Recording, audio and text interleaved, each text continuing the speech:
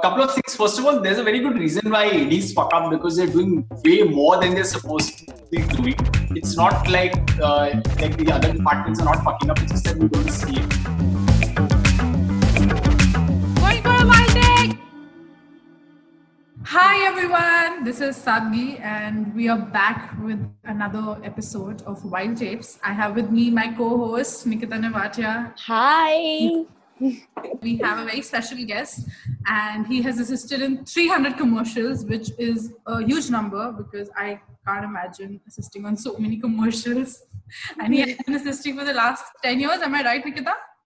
Yes, and he's been doing second and GA in the beginning of his career, and now he's been doing first for a while now. Hi Sagar, thank you for joining us here today. Yeah, I mean, I'd like to say thanks for doing this podcast. It's a great initiative that you guys are doing. I think this is much required and like a very good use of your time during this coronavirus crisis. So yeah, it should be fun. I'm looking forward to it.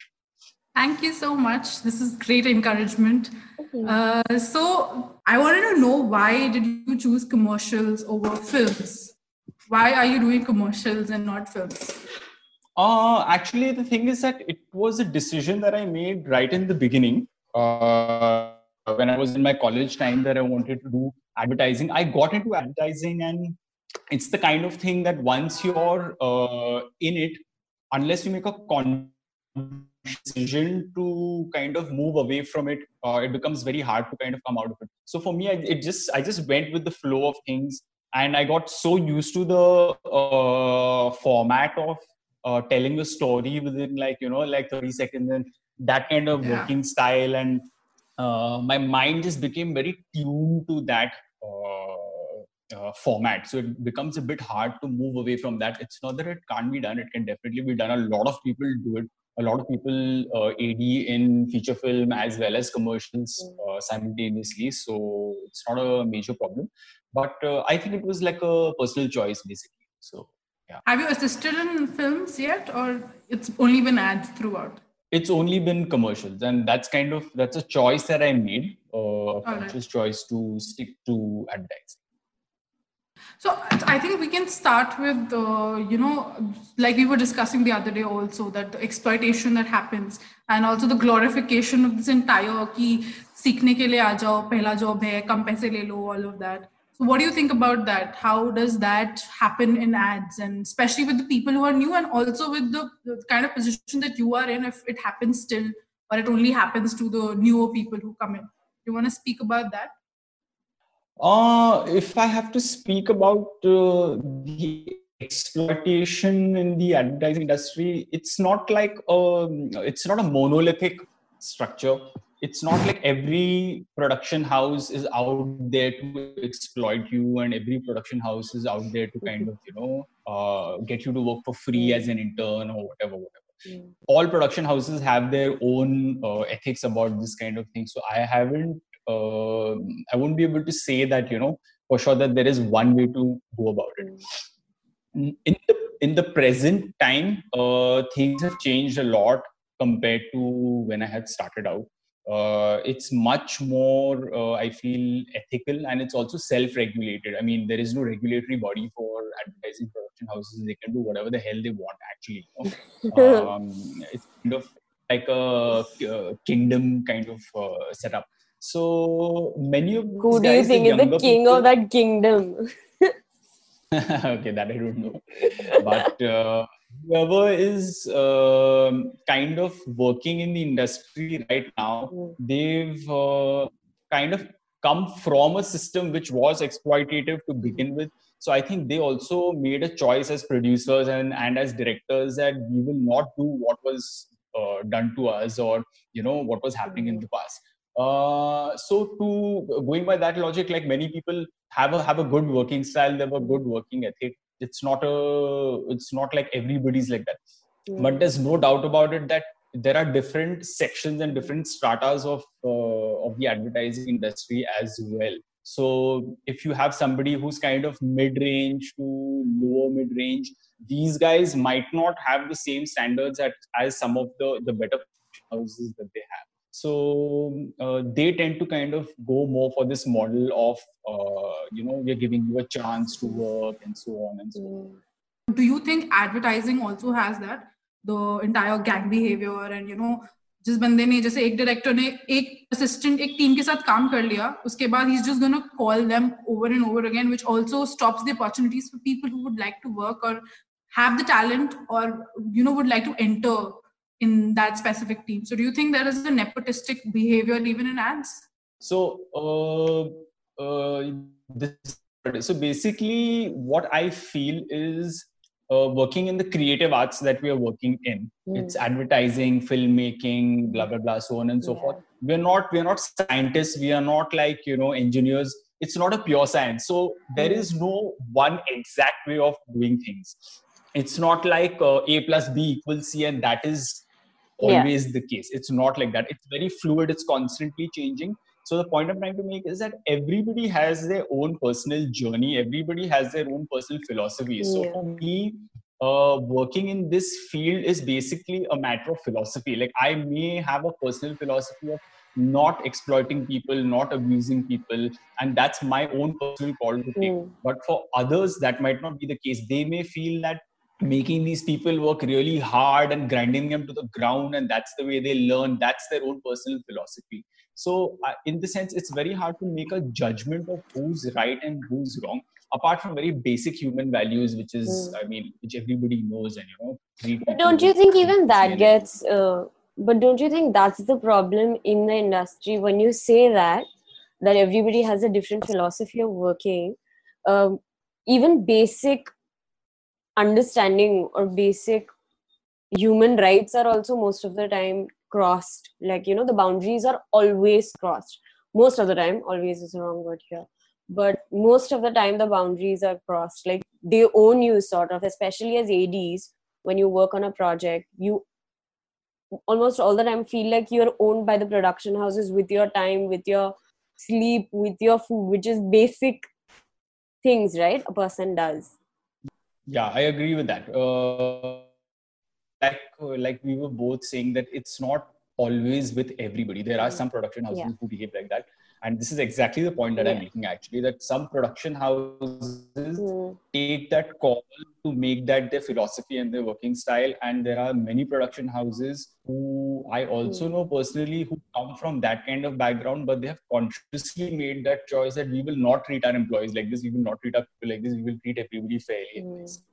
So that was my basic point, that there is no exact formula to this kind of science. So now coming to your question on nepotism, so I'll answer that as well. Nepotism again is something which in our industry, again, it's a very common thing because we work on such difficult timelines. Everything is so tight that we are willing to pay a premium for the assurance of quality guarantee. So that comes in many forms. The client will pay a huge amount of money to the who they know will deliver in a very small period of time. The production house will have their own ways of dealing with this issue of, how do you deliver a film within a week? What they probably want to do is not take any chances with anybody who they consider to be new, but they want to go with like a tried and tested thing.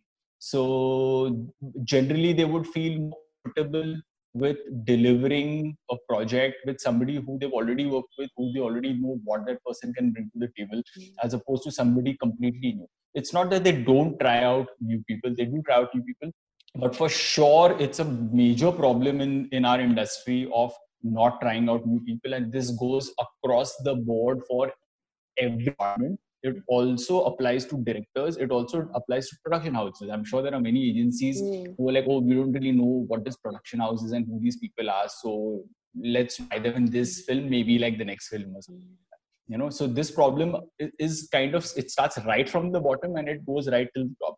I mean, it's so ironic and paradoxical that, for you to be able to bag a job, you have to have already done a job like that before, which you may or may not have done. So it's a bit ridiculous. But that being said, the barriers to entry for this industry, I feel, are a bit lower actually. Ironically, they're a bit lower because as an intern, when production houses are not paying you and whatever, they do tend to take you on board quite easily for exactly that reason. If you're even fairly smart and you see, okay, this person is a little bit bright, then they take you on very easily. Whether they retain you or not, that's a different story. But I feel barriers to entry are in actually a bit lower than there is no like studies involved, like not necessarily you have to be a part of a film school or anything. Not necessarily as such. You don't have to have scored 98% in your, like, you know, if you're applying for a job in an engineering firm or something like that, you know, or a law firm or something like that, you don't have to have scored a certain amount of points or marks from a certain institution or whatever. Like for us, basically, you can just be some guy and show up and you can be like, I want to work in film industry, and next day cut to working in film industry. And this I think actors won't agree, except actors, everybody will agree to that question answer. Like, I'm just a guy who wants to work in the film industry. I mean, this has happened with many people, and it's worked out also really great for a lot of people who've done very well in our industry. For example, I think one of the more famous ones is late DOP Ashok Mehta, who's brilliant. He shot Bandit Queen and stuff. So, I mean, the legend that goes around it is that, you know, he started off working as a camera attendant or something like that, and then he became one of the best cinematographers. Right. Yes. Absolutely no qualification whatsoever in terms of the department that requires the most technical knowledge, which is cinematography. He learned everything on the set. Exactly. He learned everything, like, which was just going with the flow and getting the experience and working out. So it's a double-edged sword. Yeah, the coin has two sides of it. You know, sometimes it works out really great for people, and sometimes it works out terrible for other people. Great. I think what one of the things that we definitely want to touch upon is also the fact that whatever you just said works across all kinds of films, right? Be it ads, be it films, be it music videos, everywhere this is the same kind of exploitation, and there are two sides to it. But when it comes to commercials, you know, we are so close to corporates and we are funded entirely by them. Do you think there is a space that we lack to have the same kind of professionalism as them, at least in the ad industry? Where do you think we lack? Yeah, definitely. I think this is by far the biggest problem that we have in this country, in this industry, that there is absolutely no regulation whatsoever when it comes to production houses. Like, for example, our funding, so to speak, comes from corporate houses who are themselves governed by so many laws, labor unions, ministry of whatever and all that jazz. They can't just do whatever they feel like doing. Even though to some extent those norms are flouted. Like, for example, if a guy is working in a company and he's supposed to be working from 9 to 5, very often he'll be working until 9 p.m. or 10 p.m. or whatever. And that's not entirely legal. But at the same time, they do have a lot of other benefits that we don't have. They have some kind of job security. They have some kind of health insurances, exactly. So they have a lot of things that are going for them, which we don't have. So us being funded by these corporates who are themselves so highly regulated, why should our industry not be regulated? And it's not some radical idea or anything like that. It's very, very much a norm in the Western world, in other film industries abroad. If you're in the United Kingdom or in the US or in Australia, New Zealand, the kind of labor unions that these guys have are extremely, extremely strong. Yeah. I mean, it's set up in such a way that people can't really be exploited. And even if they are working beyond the hours that they're supposed to be officially be working, they compensated very well from that. So it's not like it's a model which is like, what is this? This is some communist kind of setup of labor unions. It's nothing like that. It actually also works the out fact that really, when you say like these labor union things, right, especially in Bombay, because that's where I've worked, there are so many unions that one single department can join, right? because of political parties or whatever other reasons. There is no single body that, like you're mentioning, handles the entire outlook of, oh, if you're not getting payment, you can go to this place and they will handle it for you. Actually, there is a body. It's just ironic that none of us know about it. Most people who've been working in the industry for so long, they don't know about it. And there's a very good reason why they don't know about it. Because clearly that body is not doing the job that they're supposed to do. It's not like the union doesn't exist. The union does exist. Yeah. And because this podcast is specifically about assistants and we're talking about EDs, and I am myself an ED. So I'll speak specifically about that. Officially, as far as I know, there is only one union for the EDs. And everybody else who claims to be an ED union is a self-proclaimed ED union. They are not, but it's the reason I think I came into the understanding of that there are so many is because you're in the middle of the set and you, as ADs, we are always so frantic. The line producer will come from somewhere and he'll be like, Nikita, you have to take this union card because there's some random guy standing outside, and like you said, they are not official people. They are self-proclaimed thugs. One can also say that they're just trying to rip off money out of you. And then you don't have any option but to, at that point of such pressure on set, you just end up coming under somebody's words, I feel. Yeah, I mean, this is actually the perfect example of the lack of regulation which we need to have. Like, it's so bad that we don't even know on set who the real union is and what is the function of this real union. That's the problem, because it's just anyone just shows up and they ask you for money and then you have to pay up. I mean, it's kind of like borderline extortion. I mean, I wouldn't even say it's borderline, it's clear-cut extortion. Yeah. So, like I was saying, there is officially only one union which is supposed to represent the ADs, but that union itself is very, very flawed. It's very weak. It doesn't have the kind of powers that it should be having, and it's probably not manned by the right people. So I'll just give you an example of what had happened.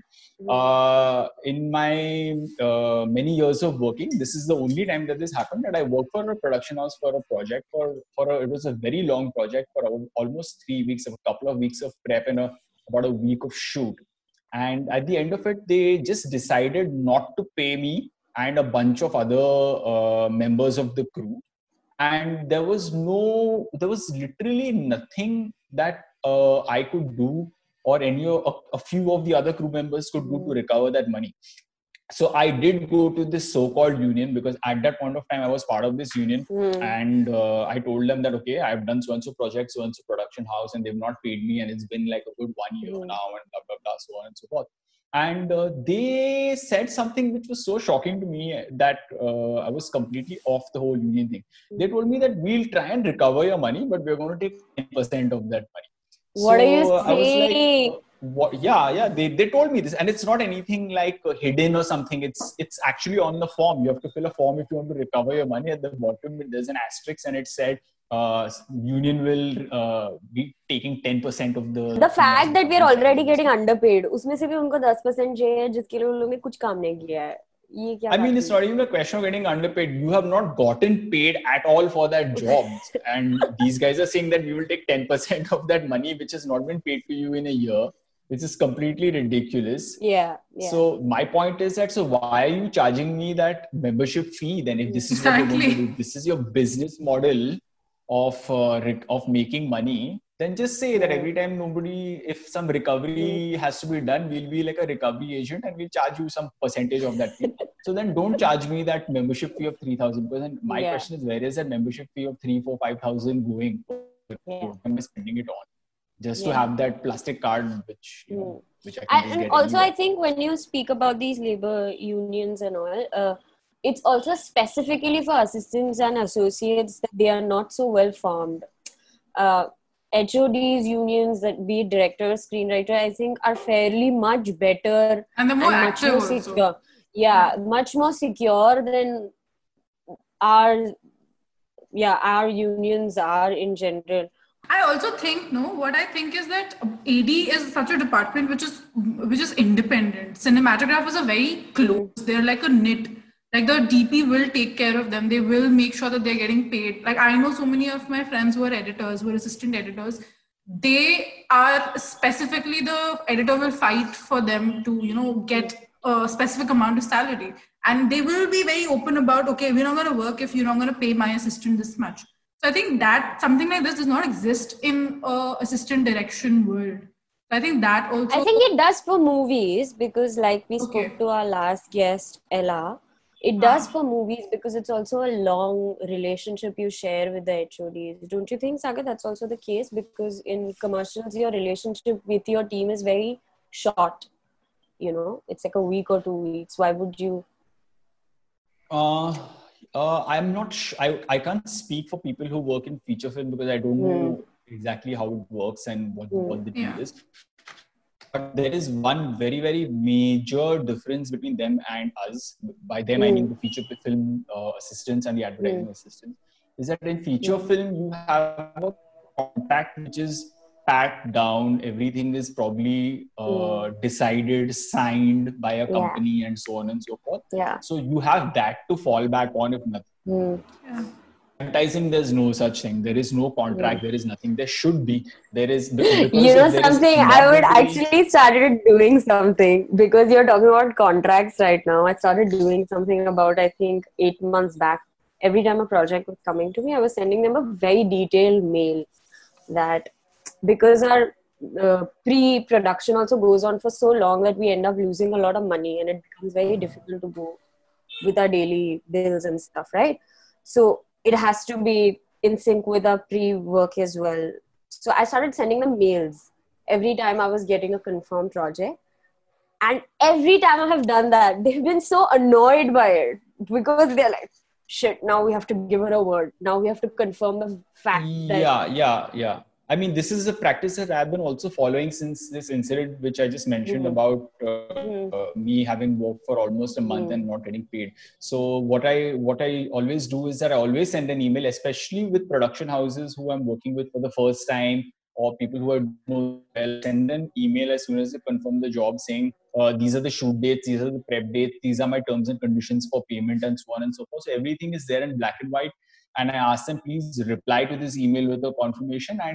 And like you're saying, I mean, sometimes I have gotten similar responses where people are not very happy about this kind of thing. So there will be a lot of resistance to any kind of regulation that you're planning to bring in. So just kind of like backtrack a little bit and come back to the other unions. The other unions are actually very, very strong. For example, the union which the most famous one which everybody knows and sort of fears is your junior artist association. You can't mess with those guys. It's very, very clear cut, and that's how it should be, because it's very clear that X amount of rupees is the money that will be charged per artist per day or per shift, whatever that amount is, and that is kind of set in stone. You can't touch that. They'll give you a grace of maybe a half an hour or at the most 45 minutes or something like that.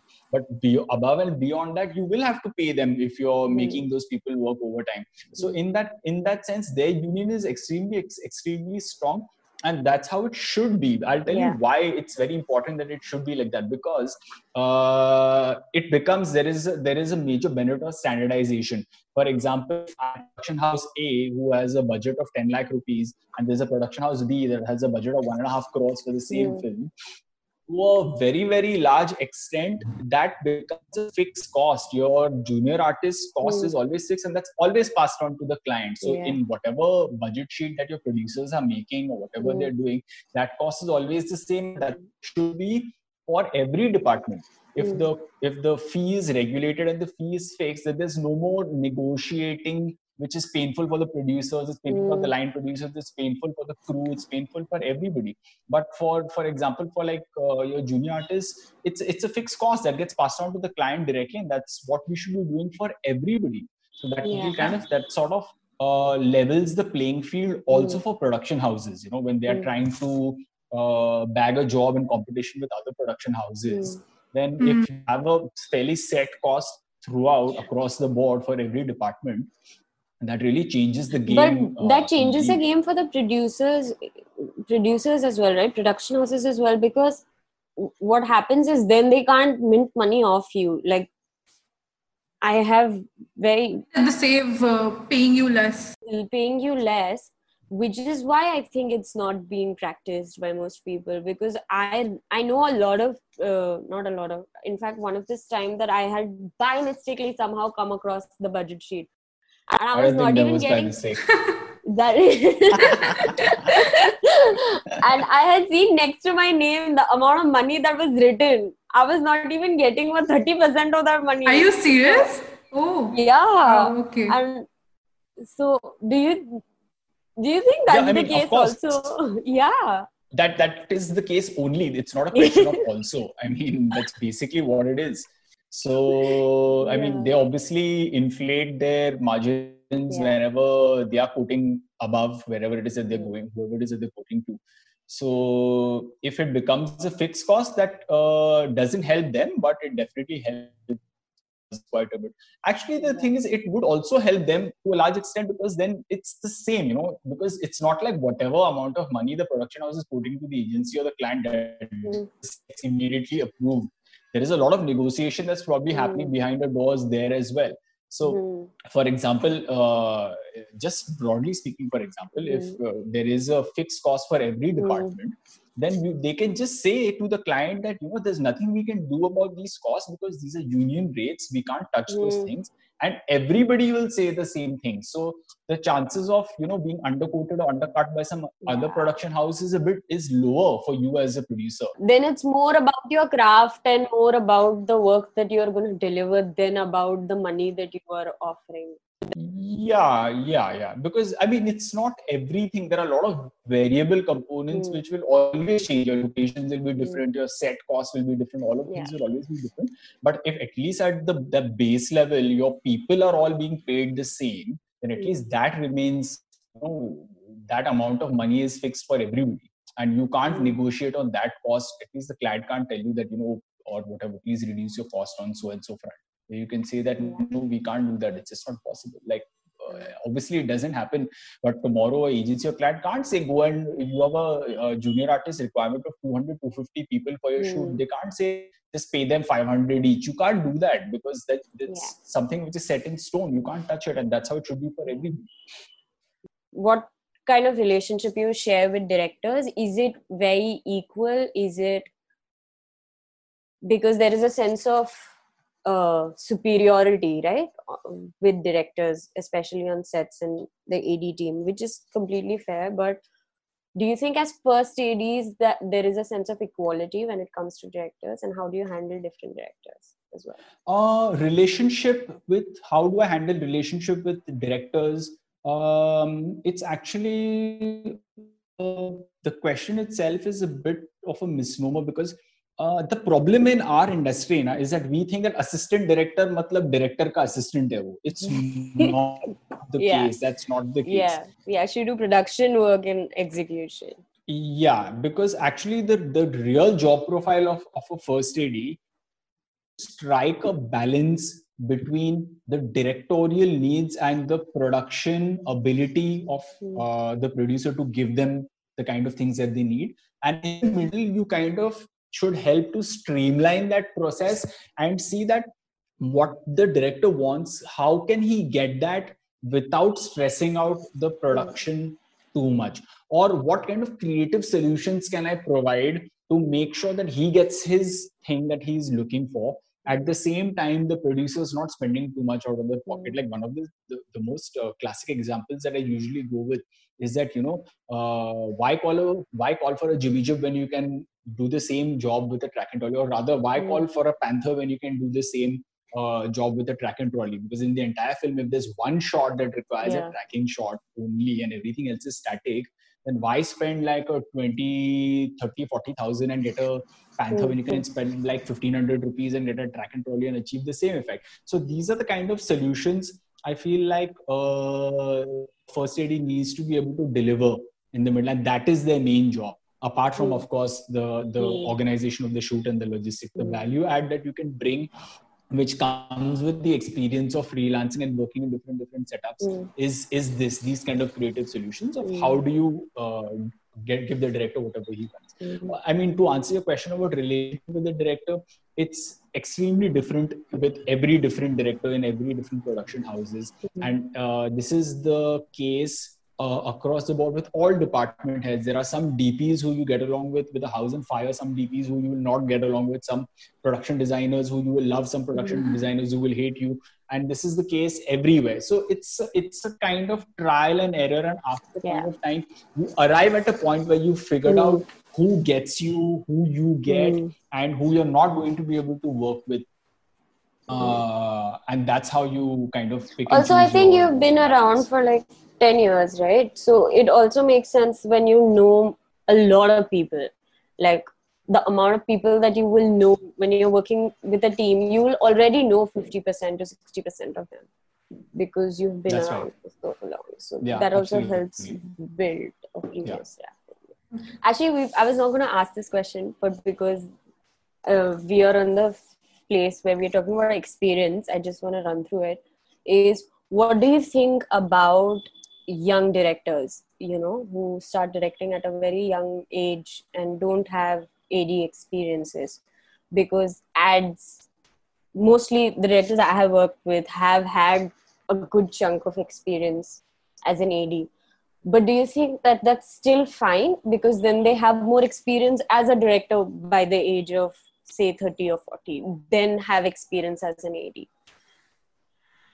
The only benefit of having been an AD and then director versus having no AD experience is that when you have been an AD and you are directing, you are not asking for stupid things and you are not asking for things which are unrealistic. You know what can be delivered in that particular amount of time. And you know things much more on a technical level. Like you know the ability of a Scorpio arm, you know what a Jimmy Jib can do, you know what a Panther can do and what it cannot do, all of these things. So you know the what can be achieved and what cannot be achieved much more than if you are just simply directing. If you are simply directing, there's nothing wrong with that. A lot of people do that and a lot of people are very good at it. If you're simply directing also, you may end up asking for things which are not possible. But I think that's where your team comes in, right? That you be open to learning also. As an AD also, we are so open to learning. Absolutely. But if you are coming with that attitude, saying that, okay, I don't know too much about this, so you guys need to help me out, versus behaving like you already know everything when actually you don't. Like it's more it needs to be a collaboration than a job that, I'm the director. I think a part of being a director also involves how to get work done from your AD or departments and how to distribute work and how to tell them that acha ye chahiye mujhe and this is how you will do it, or at least figure it out for me. I think that's also a part of being a director. I mean, that's a great thing that you've pointed out. I genuinely feel that after having worked with so many directors, the best people the people who I think are the best directors are the ones who know how to motivate their team and get the out of them so that the team is not giving you the bare minimum. If you're going to be abusive to your team, if you're going to act like, I am the director and I know everything and you're an idiot, then your team will always give you only the bare minimum that's required of them. They will never go out of their way to give you the best. But if you treat them well and you know what you're doing, you do your homework, if you bring a lot of credibility to the table in terms of what you say is what you do as a director, you definitely gain a lot of respect from your people. There's no doubt about it.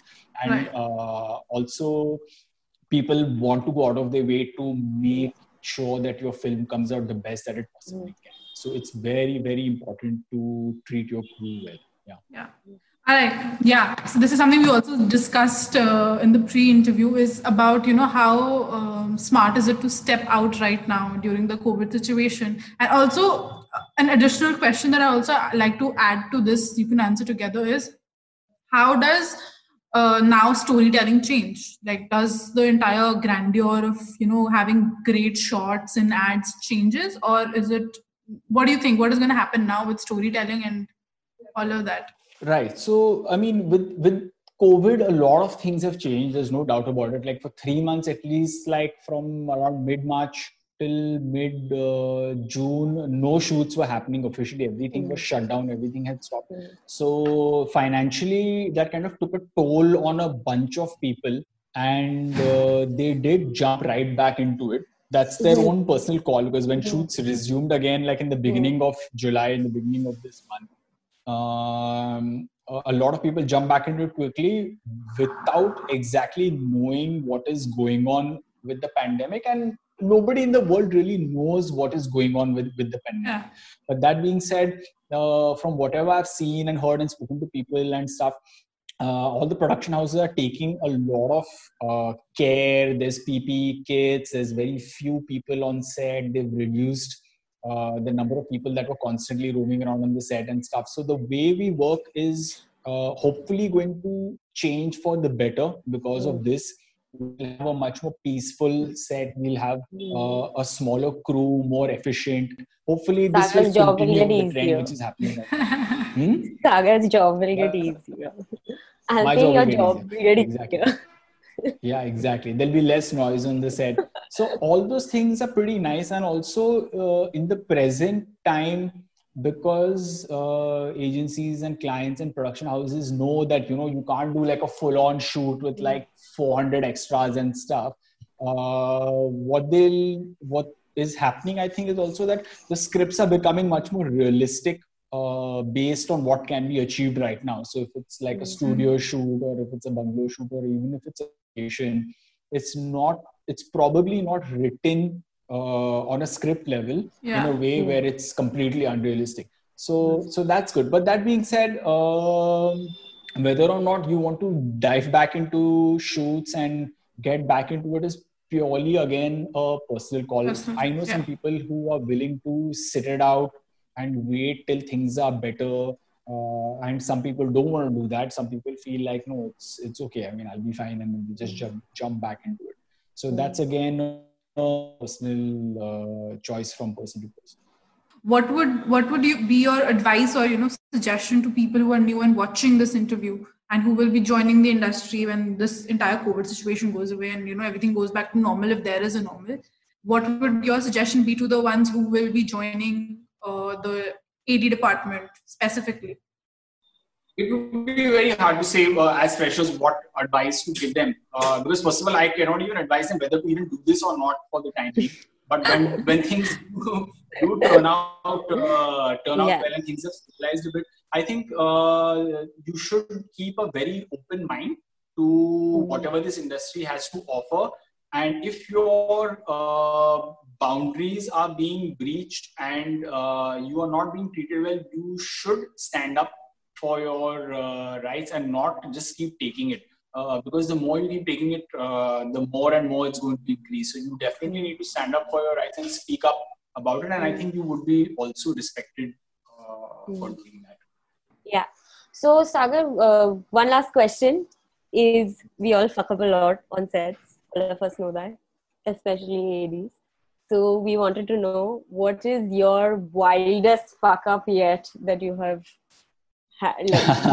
you were responsible for on set? So a couple of things. First of all, there's a very good reason why ADs fuck up, because they're doing way more than they're supposed to be doing. It's not like like the other departments are not fucking up, it's just that we don't see it.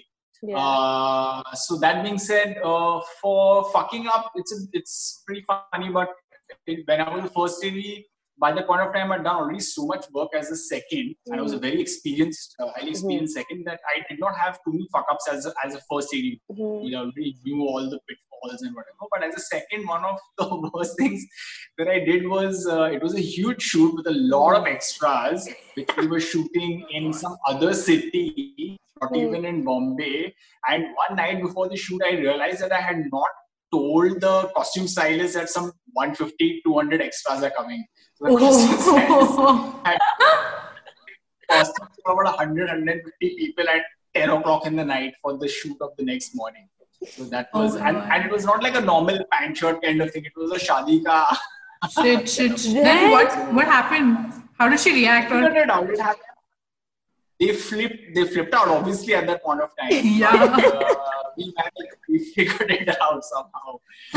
At the end of the day, like I always say this, that, wherever I have secondaries working with me, like, no matter what happens, the shoot is going to happen. Shoot to okay hi rahega, kuch bhi ho jaye. No matter what the fuck up is or whatever happens, there will always be ways to adapt it and fix it and figure things out and then, like, make it happen. Like I, in my entire career, I've never seen a shoot has stopped for whatever reason. Okay, if it's rain or whatever, then theek hai, then it's understandable. But it has never happened because some fuck up has happened by the AD department. No shoot has ever stopped. And I think that's a very important lesson, even for the people who started ADing or who have been ADing for a little bit amount of time, to understand this fact that you can fix it. Everything can be fixed. You just have to be in that state of chalo, ye ho jayega, Now next shoot I'm going to work with you. I'm going to hold this against you. It's like... You absolutely can, because like I always say this to my seconds when I'm working. I'm like, there is no fuck up that you can do that I can't fix. So feel free. That's this week's episode of Wild Tapes. We'd like to thank our amazing team. The show has been edited by our amazing friend Anirudh Ramjiwal, who's also our executive producer. The artwork and logo has been created by Vikas Singh, and the incredible music has been created by Dev Raj. You can also follow us on Instagram and find these talented team of ours and support them there. Don't forget to join us next week for another episode. You can also write to us at takeswildtapes@gmail.com. Thank you for listening.